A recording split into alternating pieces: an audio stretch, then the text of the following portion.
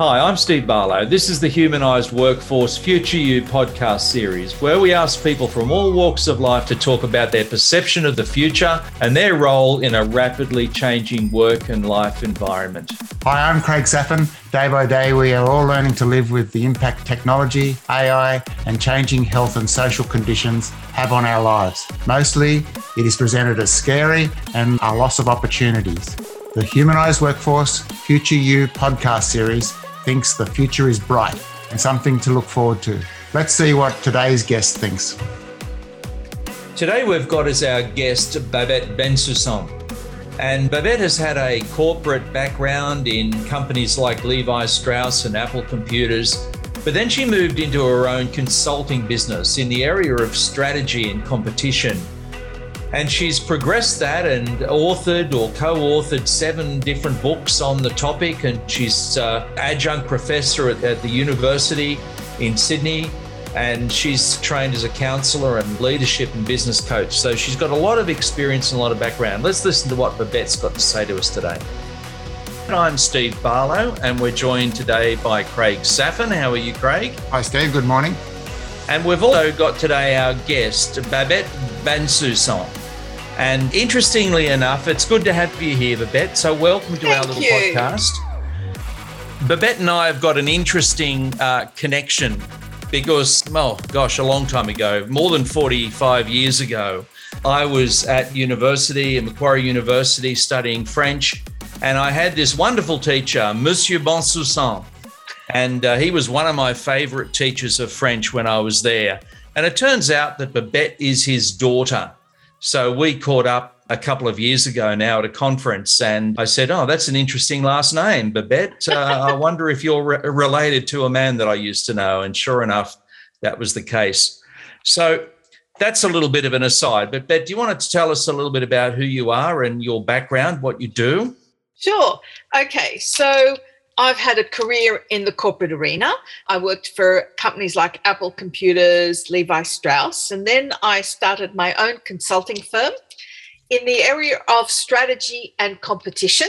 I've co-authored 7 books that are sold in universities around the world, translated in multiple languages. I'm an adjunct professor at the University of Technology in Sydney. And after a couple of years, I got a bit bored. Did a postgrad degree in counselling, decided I didn't want to be a counsellor, and then I did my certification to become a coach. So now I'm a life, leadership and business coach. But my key passion is around decision making. How can we all make better decisions? And that I've had from the corporate world, and that I've had in competition and strategy, and that I help people nowadays make better decisions in their lives and choosing where they want to go. Why are you passionate about decision making? That's a fascinating area to be focused on. Why are you passionate about that? I love it. It's because of the biases we bring to decision making. So often we have voices that say you can't do this, or all of us have what I call the gales. And the gales are the gremlins in our head that says you're not good enough, or you can't do this, or who do you think you are, or you might fail. How dare you? Or we have assumptions that we make about the world and how we should act in it. We have interpretations. So let's say someone walks past you and doesn't say hello, and you go, oh my God, what have I done? I've upset them. No, they've got another problem. It's not about you. Or we have what's called limiting beliefs about our own capabilities. And these get in our way of achieving what we want to achieve. And I think that's a sad thing when we have such great human potential to do some extraordinary things. And we're seeing it a bit more with companies here, young entrepreneurs, innovation. I'm gobsmacked at the innovation we have that's coming out of our entrepreneurs and young innovators. I do entrepreneur judging, up here on the Sunshine Coast. I do it for the University of Technology, where I help young people with entrepreneurial ideas. I do it for other organizations. And the innovation, the way people think of new ideas and it's endless. It really is. Sorry, I'm rambling now. That's well, people who are passionate about things, that's their privilege, isn't it, to talk about that? And we love hearing about it. So do you find anything different in the decision making? And I want to put honesty in with that for young entrepreneurs compared with more experienced business people and leaders in the community? The one key difference, and I think it's what my father used to say, it comes with age. Young people, I can't tell you how many times I have entrepreneurs say they have no competitors. Mm. I mean, really? You think you've got no competitors? Yeah. Really? Got barrier to entry, isn't it? So yeah. And they don't think through where their product is. Investors want their money back. That's the cold, hard reality of life. So what are you doing to show that you can compete? And that's what a lot of young entrepreneurs don't think about. They're so impassioned with their own product, their own idea. They don't look at how they're going to attack or resist or work through competitors or competitive influences. So I often see nothing happens to us in a vacuum. There are always signals. Idea Spies is wonderful because it gives us highlights of things that are happening that haven't yet gone to the full market. It gives us innovative ideas. And there's quite a number. There's Trend Hunters, Springwise, Idea Spies. All of these things identify things that are coming down the pipeline. So when someone says, "Oh, we didn't see Uber coming," or "We didn't see Airbnb coming," or "We didn't see Dutch Brothers, who are now competing against Starbucks, coming," or Orange, who do the laundry service, or all the different charities. I mean, hello, they didn't come. One day they didn't exist, and next day they had 2,000 employees. Right. It doesn't. So where were people looking to what was happening in their environment? And that is, I think, the biggest issue for me in decision making is that people don't understand the environment. A lot of executives are like ostriches. They have their head in the sand, or they're like dinosaurs, have no idea that an asteroid's coming and just keep eating, doing whatever. And the next minute they're all wiped out. So I think it's important for me in decision making to understand where are you working and where are you living. Yeah, I think that ostrich piece is interesting. I always thought that share buyback was about that ostrich bit. Got all this money and I don't know what to do with it, sort of thing. Yeah. Hey, one thing I want to ask you is, with all these trends and the Idea Spies and the trending that you're seeing, what do you see for the future as far as entrepreneurs, and where is that heading? What is that? I'm particularly interested in how technology is becoming less of the main event and more of the enabler. Do you see anything like this happening? Absolutely. I see a lot of things moving to technology. So maybe I can give you this as my best example of and why I believe there is a future for workers and for the workforce, but we need to change. So my specialty that I did in consulting for 25 years was a field called competitive intelligence. Now, competitive intelligence is about how well you can compete, how effective is your competition, and most people think of competitive intelligence as around their competitors. But Craig, you've got government that impacts your competitive ability. You've got international influences.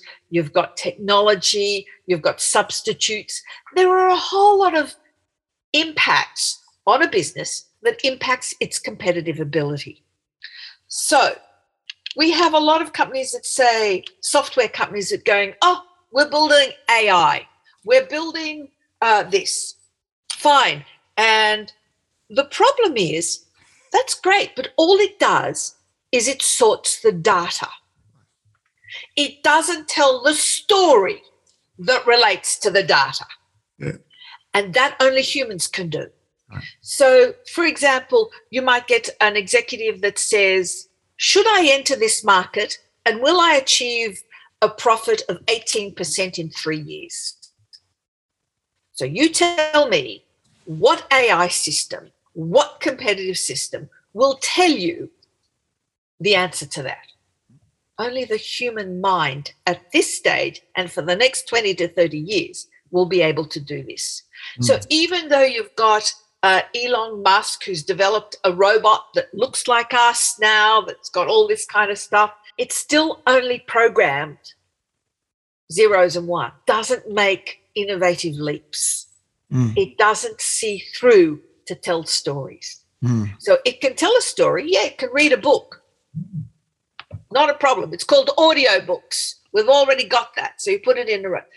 But to analyze whether you should do this or whether you should go into that company or whether that product will work or what are the factors that are impacting, you'll get the data, but there is no one can say, so what does this mean for my business?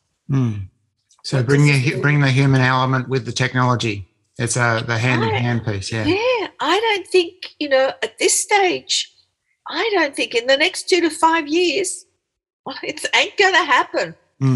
You're just changing tack a little bit. You're working as a coach. So what are you noticing in the change and the requirements for leaders these days, and what are the skills that leaders need to develop to position them for themselves for the future? That's such a great question, and it's got a huge answer. Craig, number one, for people, what I've noticed, more and more people really do need to sit down with either a coach or a mentor. So much is happening in their lives that it's very hard. I think the generations have got a lot of things coming at them from social media. And one of the key things they're not learning from social media is discrimination and boundaries. These are the two big things that we as humans need, which is the discrimination, the ability to discriminate, and the ability to set our boundaries. You need someone to help you identify, how do you discriminate between false information or fake information and misinformation and reality? How do you set your boundaries so that you're not overwhelmed with the social media? So for me, these are the things that we as individuals are all going to need, and I'm seeing it growing more and more. I think for leaders, the interesting thing is they're going to have the key skill is to focus externally. I think far too many leaders focus internally.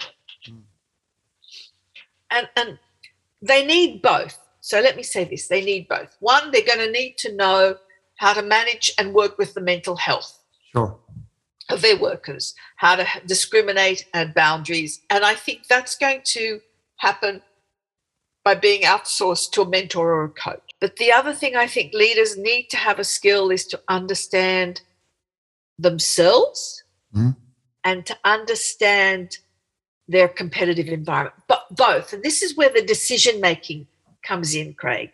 Right. When I say understand themselves, they have to understand limitations, or are you talking about they have to skills, course, competencies? Yeah. They have to understand where they lack skills, what they can do, and it means self-reflection. And I don't think it's a strong point of a lot of male leaders today, the self-reflection part. Particularly male?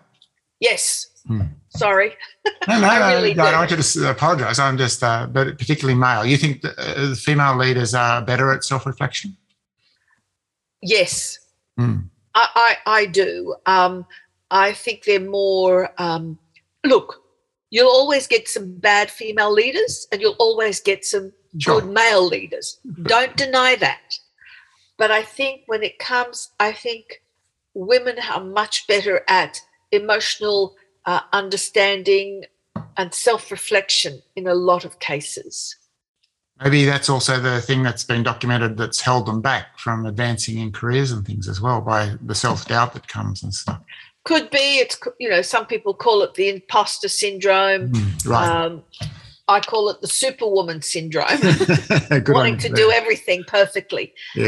Yeah, I think... Right. Yeah, you're raising a whole lot of philosophical. Yeah, that's quite a big gamut, isn't it? Like, you've got the internal empathy piece. Steve will summarise this a bit better than me later. But the internal empathy piece, you've got the self-reflection, and you've got the external competitive piece. That's quite a lot to cover, isn't it? It is. What about young people entering into the workforce now? You've clearly had a lot of work with entrepreneurs and also leaders. But what about young people who are coming out of universities, because you're also an adjunct professor? So what is the advice you give to young people who are entering the workforce after they're graduating from universities or any other tertiary institute? I always ask, so first of all, I want to say I'm in awe of the young people.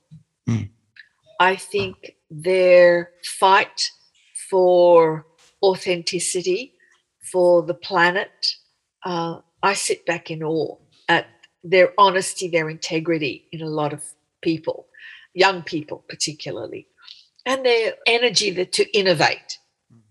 But if I had to say to young people, and I do this with my clients, where do you want to be 5 years from now? And how are you going to create it? I am a firm believer that we create our own reality. And Steve, as a coach, you would know that as well. We create our own realities. So if you want to be XYZ, what are you doing? What are the steps that need to happen for you to be and achieve XYZ? If you want to create a commune, if you want to create a company, if you want to do this, what are the steps you need to put in place to make that happen? I always think of Walt Disney, who said, if you've got a dream, do it. Nike, just do it. Follow your passion.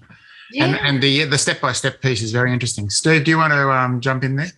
Yeah, okay. Well, I can just maybe sum up at least some of these things that came across to me, Babette, in your talk. I think I would summarise your talk as about making better decisions. Yes. And the importance of those decisions. And two aspects of that came across to me. Firstly, the importance of getting information. You've got to base decisions on good information, and that means being aware of the environment, taking notice of what's going on around you, telling stories that help to unpack that and what it actually means for people, and understanding where you want to go in your life and what you actually want to do, and think about how you're going to get there. So getting information about all these things is important. And the other side of it is removing blockages, the things that can stop you. And you talked about the four things, Gail. I won't go into them now. Yeah. You talked about blind areas that we've got of not understanding the competition and things that we can't see about ourselves and where we need to grow, and of sort of working on ourselves. And bringing these things together, when we work on these things, we've got a better chance of making better decisions.